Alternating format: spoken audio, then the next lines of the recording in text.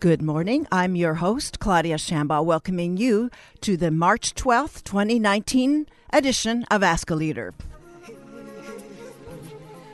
On March 5th, our Roland Holmes died. He brought us soul, jazz, and cool.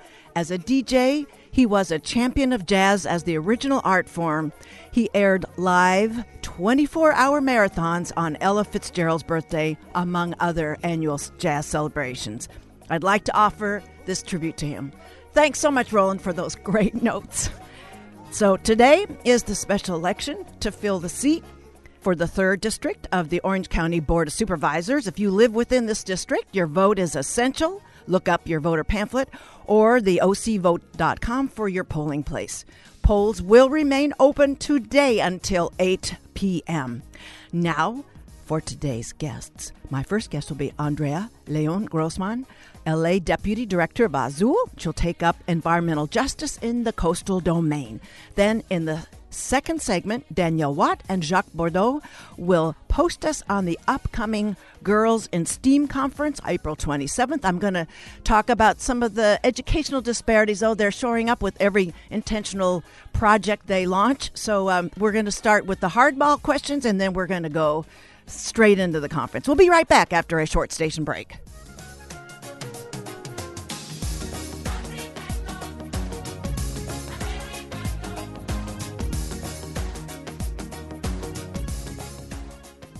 Welcome back to the show. My first guest is Andrea Leon Grossman. Andrea, you are there, are you not?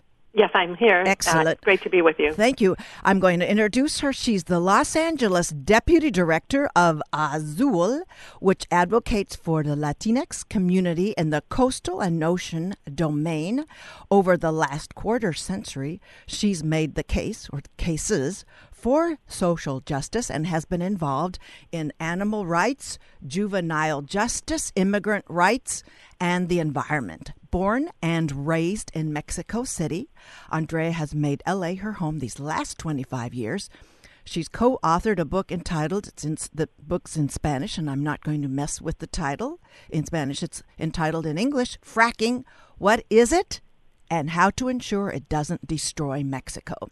It's a foundation for Mexico's legal fight against oil companies. She also recently co-authored Sustainable Energy Technologies by CRC Press. Andrea completed her teaching credentials at Instituto Anglo-Mexicano de Cultura, her Master's of Fine Arts at American College, her MA in Advertising Design at Syracuse University, and business leadership training at Harvard Business School, certificate in social media strategies and content marketing at Cal State University, Dominguez Hills. She comes to us today from Los Angeles. Welcome to Ask a Leader, Andrea Leon Grossman. Thank you for having me. Well, first, we all got to know. Tell us a bit about the charter for your organization, Azul. It's mainly a California grassroots organization, no? Yeah, that's correct. We are all a grassroots organization working to conserve marine resources. We treasure the life-sustaining force of the ocean as well as the physical and spiritual nourishment it provides us. We're people-powered and let effort, and we focus first on celebrating our rich Latino conservation traditions. We are mostly in California, but we have worked at the national level as well. And we'll get into some coalescing that you're able to do when we talk about specific projects. And I mentioned mainly about the social justice. I would like, if you could, to talk about how you yourself define environmental justice. And for me, as I'm attending more forums and having dialogues in other places, it seems to me it's sort of a definition, a work in progress. Tell us how that definition is for you. Well, it's basically treating everyone the same regardless of race, regardless of income, regardless of where they live. And that has not happened right now, and that's what we're working towards. Okay. So on this show, we've covered a good deal about the key players in the climate change challenge, and I'm going to certainly I'm going to wrap the show with a word about what's going on this Friday.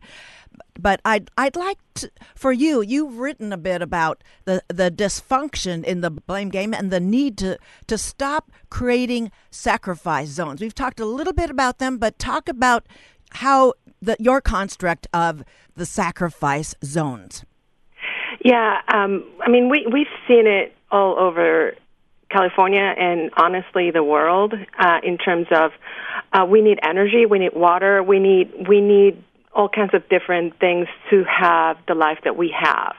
And what that means is that corporations just have built this economy where they just have this extractive economy, and that means they just do whatever they need to do in certain communities at the expense of certain people, and that means people of color, that means immigrants, and that just needs to stop. That also means victim blaming. So if that means that we're driving gas cars, people say, well, you want to drive, right? And that doesn't mean that we have to continue to do that. That means that we have other solutions. That means we can have great public transportation. That means we can have electric vehicles. So that's one of the things that fossil fuel companies have done absolutely great in terms of communication, just blaming the victim and blaming the system that they themselves have created. And the externalities, we've talked a little bit about them, but talk about how the externalities of the fossil fuel sector disproportionately affects the neighbors that you're carrying the banner for. Well, that's the problem. One of the things that happens is that well-off communities, they just don't see what is visible in other places. So where we have extracted communities and where we have refineries like places in Wilmington in Southern California, those are the communities that end up paying the top price with their health, with pollution, with noise. And those are the folks who end up paying with their lives. And that's just completely wrong and immoral. So, and that kind of goes to one of the issues that we've had right now, yes, and that politicians keep pushing in terms of cap and trade and carbon tax and all these market-based driven so-called solutions that are not really solutions. We just call it pay-to-poison schemes, because it's just absolutely, again, immoral and wrong and reprehensible that someone is okay with saying, well, I'll just pay a little extra so I can just keep using what I'm using, when the whole scheme is absolutely wrong. And what we need is just command and control and regulations and just change the way that we're doing things so that we're not harming or killing other people. So for those of you who've just joined us, my guest is Andrea Leon Grossman. She's the Los Angeles Deputy Director of Azul, Advancing Environmental Justice, as climate change is being tackled in all sectors on all levels. That on the last week, the California Coastal Commission adopted an environmental justice policy. What is your assessment of the language that was adopted? And we'll talk about your involvement in a bit, but what would you like to say about what was passed? And it was unanimous, by the way. That's correct. And we're actually very thrilled that this actually passed.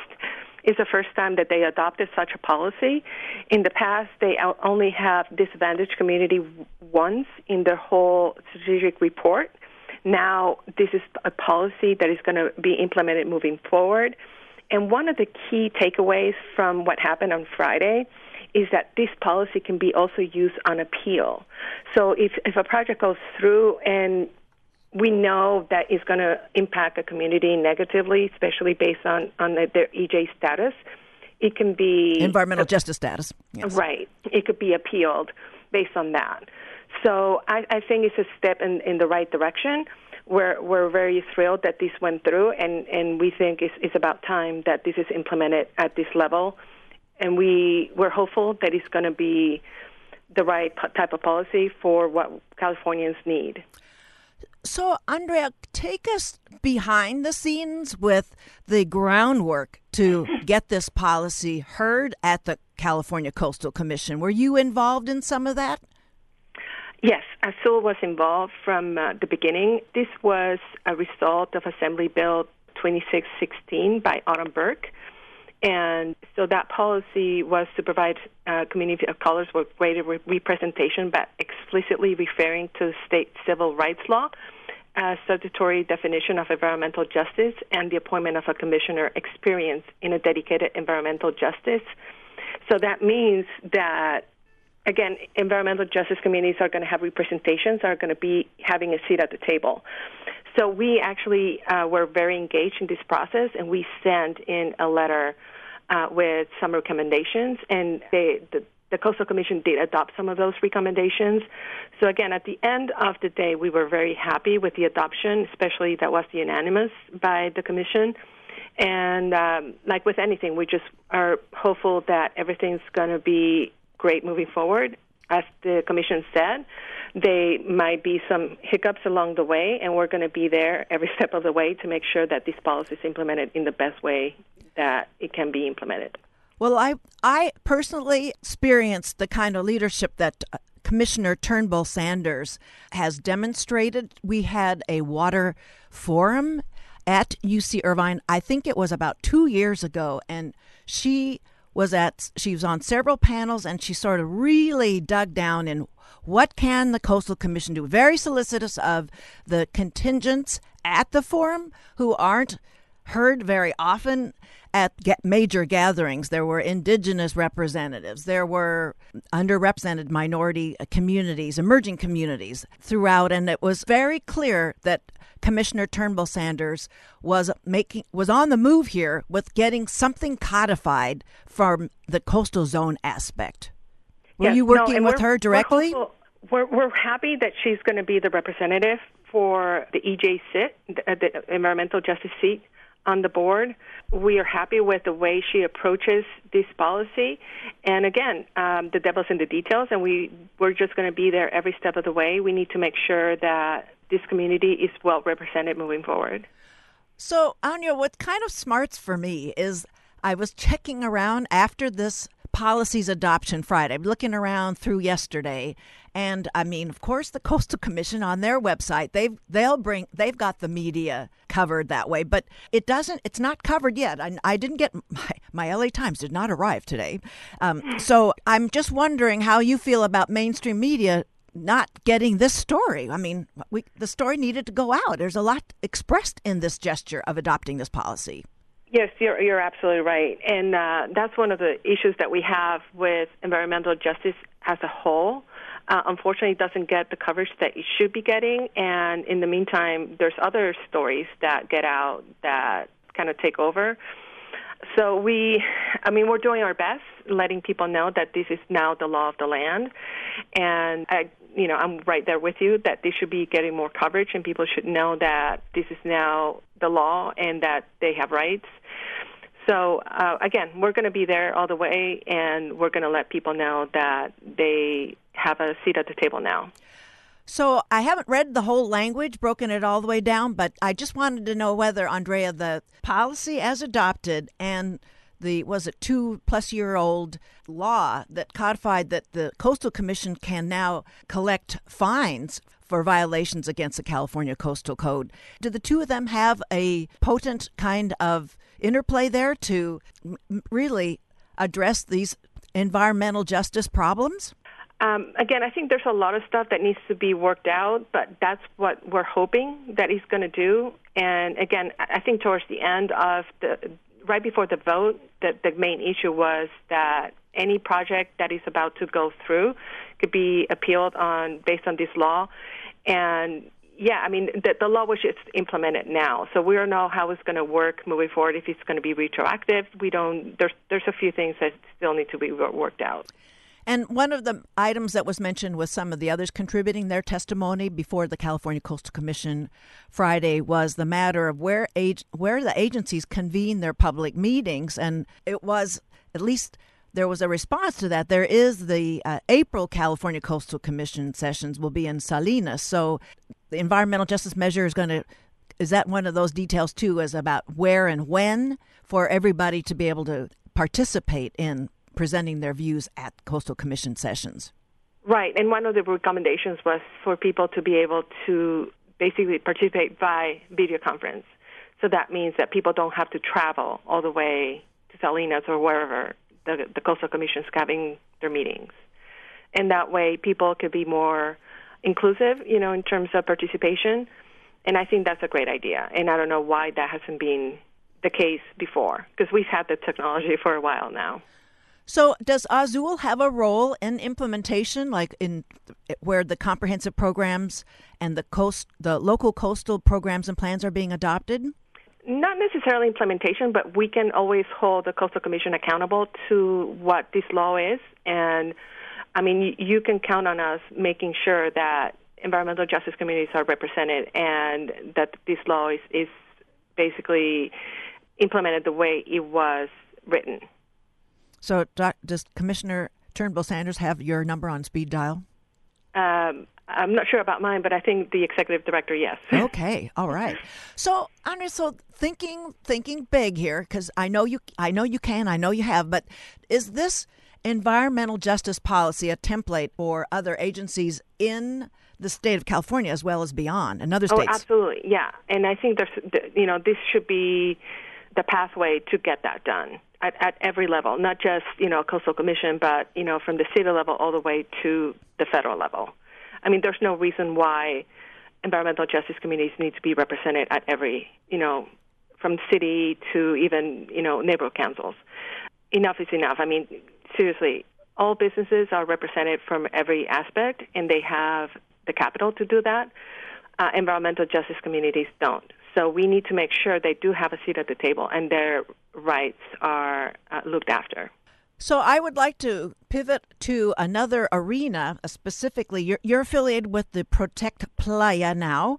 Tell us about that current agenda. I want to give you an opportunity because we're talking about how media is not covering what the Coastal Commission adopted, but not enough is being said about what Protect Playa now is doing with respect to communities affected by the recent blowout and what lessons were learned from other blowouts in the Southern California area, because communities are not equally affected by these blowouts from the refineries. Right, that's correct. And one of the issues that we have here with the Bayona wetland is that we have a gas storage facility sitting on top with 34 wells, and each of those wells are just like Aliso Canyon, the one blowout that we had in 2015. So all those 34 wells are ticking time bombs. And then on top of that, there's all these other wells that are around, and some of them are active, some of them are inactive, and then there's some that are what they call buried. So there's a lot of development going on, and one of them just had a blowout in January 11th, and we just were not told that blowout happened until a week after. And actually, an official notification has not even been made by the authorities.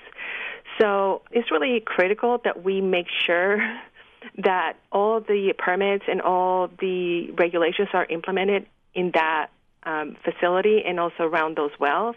And I don't think that's really the case, whether it's the Coastal Commission, whether it's Dogger or any other state authority or even city authority. And that's a real issue. And a lot of these emissions that come out of that facility and out of those wells just blow east. So that means Inglewood, that means East LA. And those are communities that are already overburdened with emissions from freeways and other oil exploration. The Alameda truck route, right. Yes.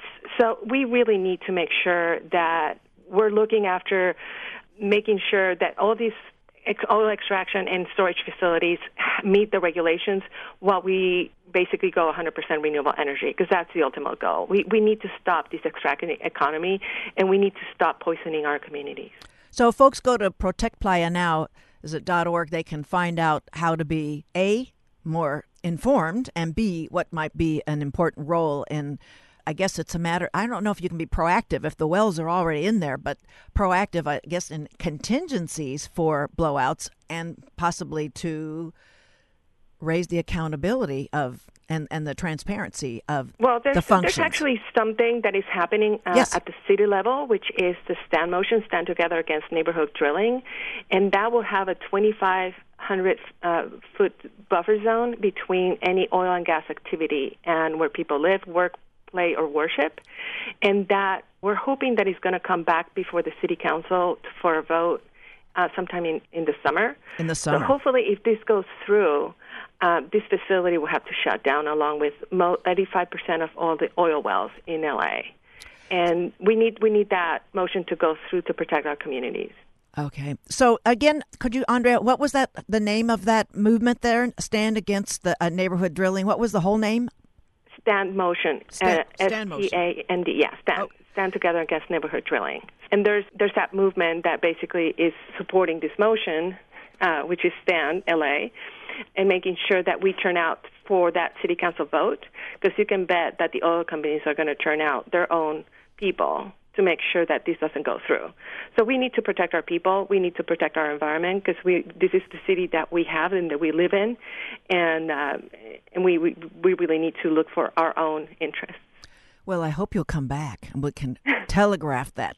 And I'm hoping Steve Lopez is going to be starting to follow this. He's got his hands full with making sure that the California Coastal Commissioner's ex parte conversations are more transparent, and that we're not covering the tab for their legal fees and that kind of thing. But we all get the drama there, and there's a point well taken there, Steve Lopez. But Steve Lopez, there's all this other going on. I hope he'll, in the LA Times, take up this to cover that. I mean, we're College Station here.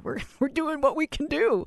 So are you coalescing then with the Communities for a Better Environment? I think I've seen some indicators. You're working with Alicia Rivera and others, and she's been on this show, and the Environmental Justice Coalition for Water. Are you working with all of those usual suspects? Yes, we are. And especially CBE, Alicia, is working with STAND, because they're affected by oil extraction in Wilmington. As well as the refineries. Unfortunately, I don't think the Stand motion would shut down the refineries, but it will shut down all the oil wells right next to the refineries. And that's really important. Oh, wow. Well, environmental justice, so it's like the original sin. They talked about that at the Coastal Commission. They actually talked about the original sin of the displacement of indigenous people. So I don't know how that felt for you, working with Latinx. Was it the opposite of poverty is wealth? So did that forum give you some kind of, I don't know about hope, but give you some feeling that progress is within reach? I mean, it does give me hope, and I did say that the opposite of poverty is health. Because if you live in a place where there's no oil extraction and there's clean air and clean water, you don't have to worry about your health. And that's where people in well-off communities have. They don't have to worry about, toxic air and pollution and brown water coming out of their taps. So that's why every Angelino and every Californian deserves, not just people who live in certain areas of the state. So that's why Azul is fighting this fight, and we think it's a fight worth fighting, and that's why we're here. So, Andrea, as we're about to close, I'd like to, it's a big question though, I'd like to know if there are tools for Azul and affiliated organizations, tools in the House Resolution 763 and the Green New Deal. Yes. What we're exciting about the Green New Deal is that it's a comprehensive resolution and eventually will be a bill that it's not just about transitioning to clean energy, which is a very important goal, but it's also about having a more inclusive economy, not just an economy for Wall Street, but economy for everyone. So everyone who wants a job can get a job, and also is something that is sustainable for everyone, not just for a few. And is having a livable planet. So that's why we are engaged with the Sunrise Movement, and we're happy to be part of the solution and party to be fighting this great fight, because it's a fight that must be fought. Andrea, I want to add to that the line, a livable and a neighborly planet. Our neighbors. Correct. We got to remember our neighbors. It's not just our little mansion. So, I want to thank you for carving out time, your busy schedule. Thank you, Andrea Leon Grossman. She's LA Deputy Director Azul, Advancing Environmental Justice as climate change is being tackled in all sectors and all levels. Thank you for being on the show today. It's great to be with you. Thank you. Thank you. We'll be right back with our heavy-hitting Danielle Watt and Jacques Bardot, two essential providers at UCI's Chemistry and Space-Time Limit. Stay tuned. Don't go away. I see trees of green and red roses too. see them bloom for me and you. That was Jean Baptiste. Wonderful world, and there is no irony meant. This world needs to be taken care of, and it's because of its wonders and everything else. Thanks for staying tuned. Welcome back to Ask a Leader. My next guests are Danielle Watt and Jacques Bordeaux, two essential providers at UCI's Chemistry at the Space-Time Limit. That is CASTLE from here on in, folks, presenting next month a conference that will make sure gets on to everyone's calendar. Girls in STEAM Conference taking place April 27th, though we thought we'd just give everybody a chance to make plans accordingly, spread the word and all that kind of thing. First, returning to Ask a Leader is Danielle Watt. She's the Director of Education Outreach and Diversity for the National Science Foundation for Chemical Innovation at CASTLE at UCI. In this role, she's responsible for the professional development of center trainees, K through 12 outreach programs, and the recruitment of underrepresented groups in STEM to engage in center research. Programs at UCI that she serves on is the Graduate Division Advisory Council on Diversity, the STEAM Outreach Council, and member of the National Science Foundation supported Center for Advancement of Informal Education Broadening Participation Task Force. She's received the Distinguished Service Award for Exceptional Leadership and Community Service to the Orange County Youth Community in STEM by the National Coalition of 100 Black Women in Orange County. She completed her Bachelor's of Arts in Chemistry from Albany State University, Albany, Georgia, and her PhD in Biological Organic Chemistry from the University of Connecticut, Storrs, Connecticut, where she studied how chemicals in the environment may damage DNA, causing mutations that could ultimately lead to lung cancer. Danielle went on to conduct biomedical research in the fields of cancer development, DNA replication, and repair as a postdoctoral researcher at the National Institute of Environmental Health Sciences, NIH. Before joining Castle Center, she was visiting scientist at Umeå University, Sweden, studying DNA replication enzymes. Prior to transitioning to higher education administration to focus her efforts on the professional development of early career scientists and increasing underrepresented minorities in STEM through K through 12, Danielle has the heft of more than 15, I mean, we have to say 16, add to that, 16 years experience exposing youth to careers in STEM through hands-on activities. Our second guest is Jacques Bordeaux.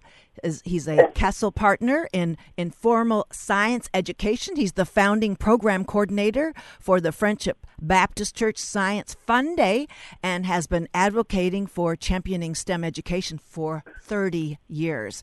He taught math, science, technology at an Los Angeles Unified School District Middle School, was the educational coordinator for the Access Center at Cal State Los Angeles, designed and implemented science and math enrichment programs for underserved students such as Saturday Science Academy, college preparatory programs, and residential math and science summer camps.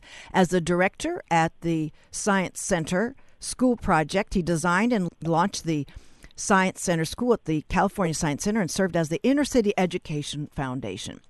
He was the founding board director of the ICF Englewood Charter Middle Academy. He's retired from the College Board 2016 after launching the revised SAT in over 15 school districts in Los Angeles, Orange, and Riverside counties. He completed his BA in sociology at Cal State Fullerton, his secondary mathematics teaching credential at Cal State University Dominguez Hills, and his master's in science education at Cal State University Long Beach. Welcome to Ask a Leader, Jacques Bordeaux, and welcome back, Danielle Watt. Well, Thank you so much. Thank you for having me, and I think it's a pleasure to return. It is really, really wonderful. And I want to say, and Jacques is coming to us from La Palma, and Danielle joins me in studio today. First, I don't know how to put this in the best way, but it's really agonizingly challenging, it must be, to provide opportunities in your respective capacities to underrepresented students amidst the persistent structural barriers. And I'm personally familiar, and I want to call out zip codes matter. We know we can map the education foundations that have been established at the district and the school sites. So I want to sort of take stock of how you two are trying to shore up where the enrichment programs, the steady support of academics is not happening in these underrepresented communities, while you're watching checks just getting cut right and left to keep those foundations in even public schools, in Irvine Unified, I'm calling it out. So tell us about how you handle that. This is Jacques. You mentioned some structural inequities that exist across zip codes, and I can attest to that, and it is more than just structural. It is historical, it's sociological. There are a lot of different components to it. The schools that I taught in and then served once I'd left the classroom were all schools where there was little or no science taught. And when it was taught by people who might have been teaching out of their specialty. Maybe they were long-term subs. They weren't as experienced as others. They didn't have as much time in fight or time in the profession as others. And my experiences in Los Angeles Unified as a teacher and then as a parent in Anaheim Union School District is that depending on your zip code, you could encounter different kinds of barriers to STEM success. Maybe you go to a school where there aren't as many offerings, and in another case, maybe you go to school where you are the one and only student in that, or student of color in that classroom. Both of those situations present some very serious barriers to success in mathematics and science. So it's a long conversation. I'll warn you about that right now. Danielle, do you want to? I know I'm not trying to do that as a gotcha question, because I know you're representing the. Oh no. That both of you, but Danielle's representing now. She's employed at UC Irvine, and it's kind of a it's a subversive question to me to ask about the disparities. But you're there because those disparities still aren't addressed. Yes, definitely. And so Jacques had mentioned a couple of key facts here that I'll respond to in a minute, but just to co-sign to what he's talking about as far as disparities within school districts or zip codes, of our partnership with the Boys and Girls Club in Santa Ana, and just looking at the disparities within the school district in Santa Ana alone, with many of our students that we've worked with in our outreach programs do not have consistent science instruction on throughout the school year. And so our after-school program for some of these students may be the only science that they receive throughout the school year, which we discussed previously. But then I had recently read a report, the National Survey of Science and Math Education, which was published December 2018. And Jacques mentions several things that was also highlighted in this report, that science classes in schools with the highest population of students eligible for free or reduced lunch. So, of course, those are students coming from low socioeconomic communities. Title I sort of schools? Yes. Okay. They're less likely to have teachers that less likely to be taught by teachers with a substantial background in STEM. And so that means that they may not have a degree in STEM. They may have had less than 3 advanced courses in STEM or science and math.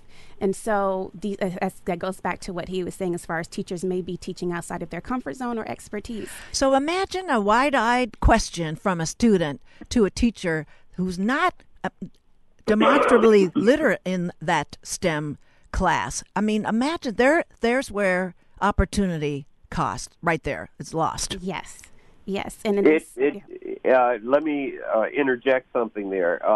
That phenomenon of a teacher maybe being a chapter ahead of his student is real, and unfortunately, it leads to a lot of misinformation and misconceptions in the science classroom. So imagine an elementary school teacher or student who is getting some science, not much, but some, but it's not really good science, or it's not complete science, in the sense that critical thinking is being promoted and problem solving is being promoted, and a scientific structure for doing investigations is absent. I'll take almost any science instruction I can get for kids. But in our program, the Saturday Science Fun Day at Friendship Baptist Church, where we are the beneficiary of Dr. Watt's outreach efforts and her instructional expertise, we know that the science that she brings to our students on those Saturday mornings is going to be authentic. It's going to be standards-based. It's going to be hands-on. It's going to be discovery and problem-solving based, and we can build on that the next time we meet. So, good science is always preferable to the stuff that we get sometimes when teachers are doing the best they can, but they're doing it with one hand tied behind their back because they are teaching in fields where they are not the expert in the room. And let me add this little addendum.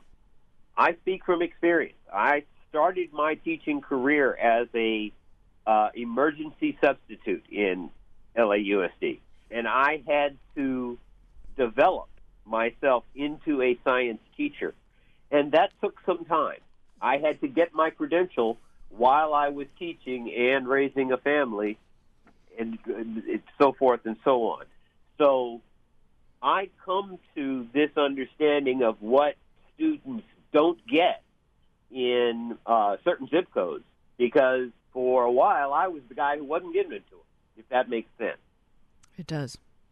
Okay.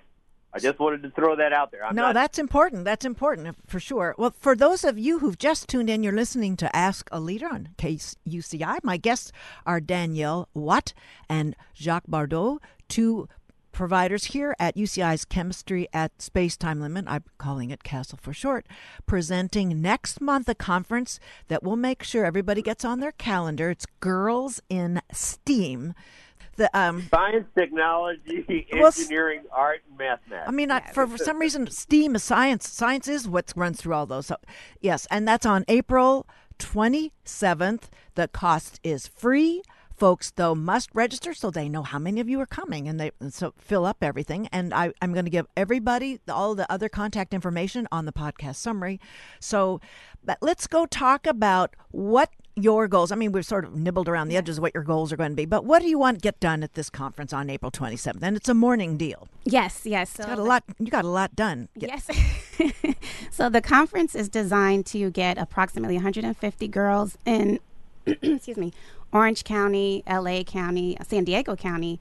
We have reached out to different communities that we've partnered with in the past to attend this conference and really be exposed to different career options in the STEM fields, STEAM fields, and to see women in these particular areas that they may not be familiar with, or women that they do not see represented in these different disciplines. It's been well documented that there are stereotypes, gender biases in the STEM fields.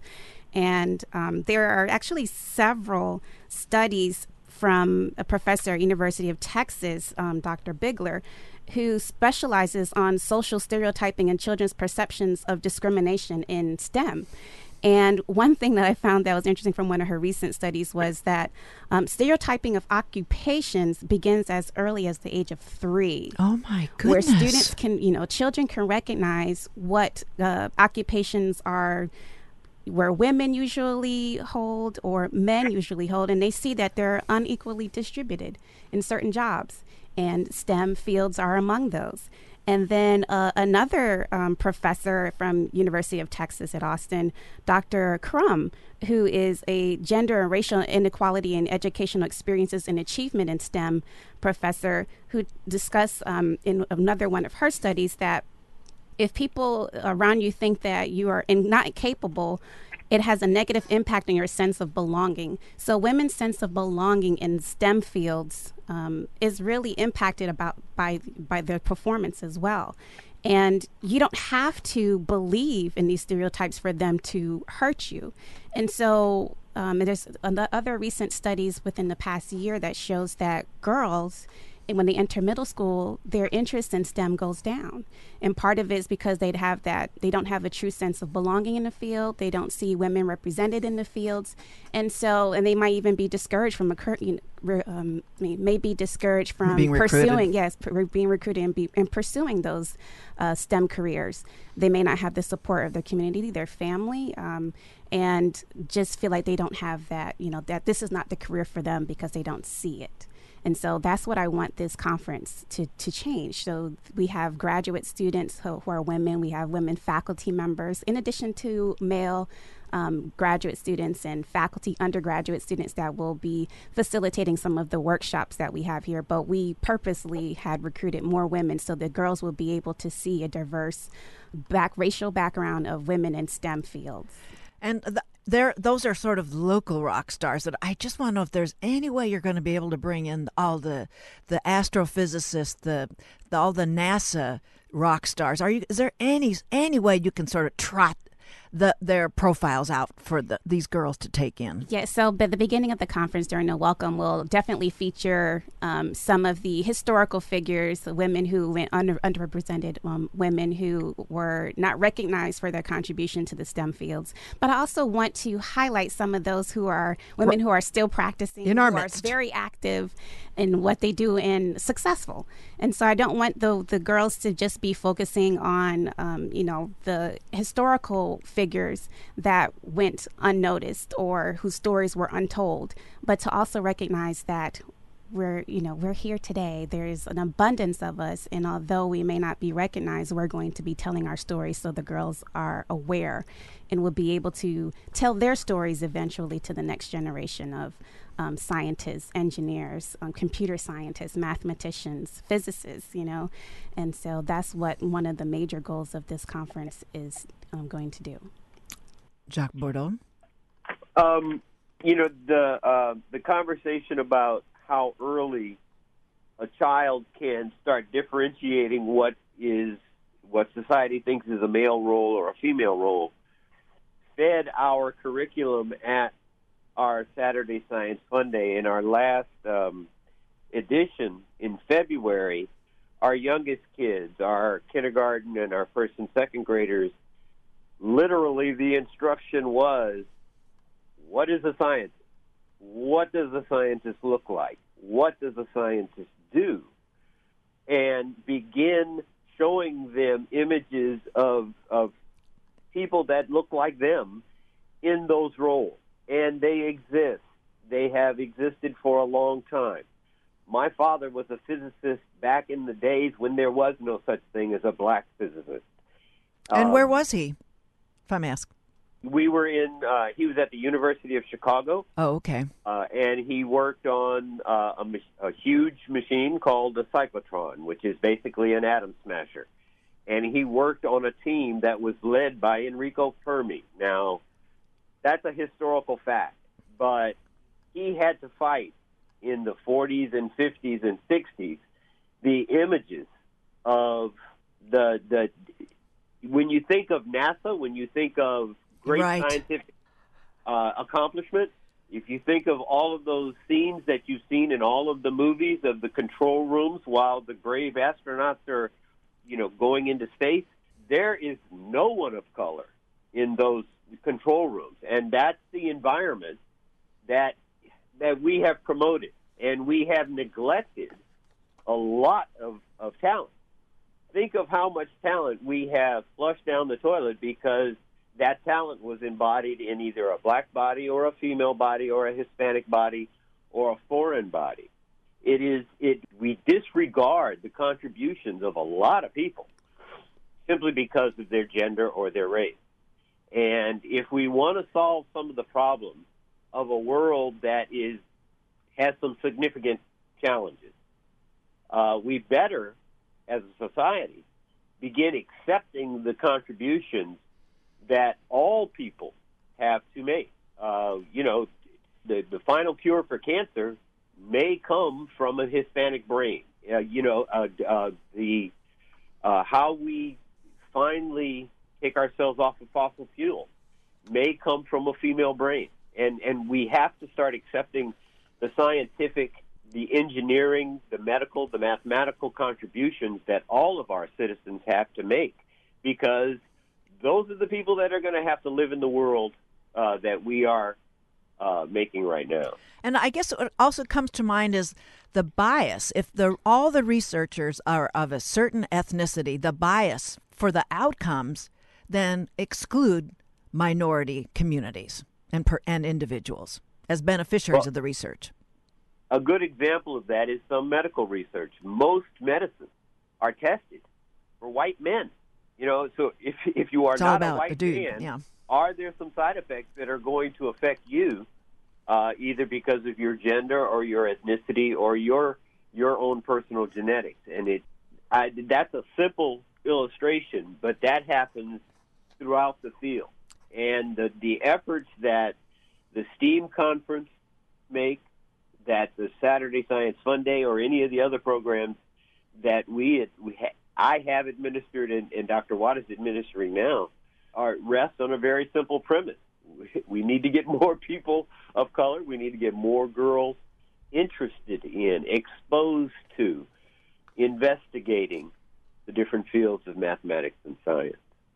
Daniel, did you have something to say to that? Oh. I've got a question. I want to know how interactive will the STEAM conference for the girls is going to be, because you've got lots of sorts of examples, profiles to present to them to plant the ideas that they're part of all this going on. And so how interactive is it going to be, and what's a good way for them to prepare for making the most out of this conference? Yes, so some of the highlights from our outreach efforts have been that they're hands-on. They're not strictly demos. Yeah. And so I like to engage the students, get them genuinely interested, and just change their perception of science and math, all the STEAM fields. So we've partnered with the School of Engineering, their Office of Access and Inclusion, and the girls will be developing mobile apps that will be live apps. We've also partnered with the Beal Center that has a STEM or STEAM arts exhibit encompassing biology, botany, artificial intelligence, and machine learning.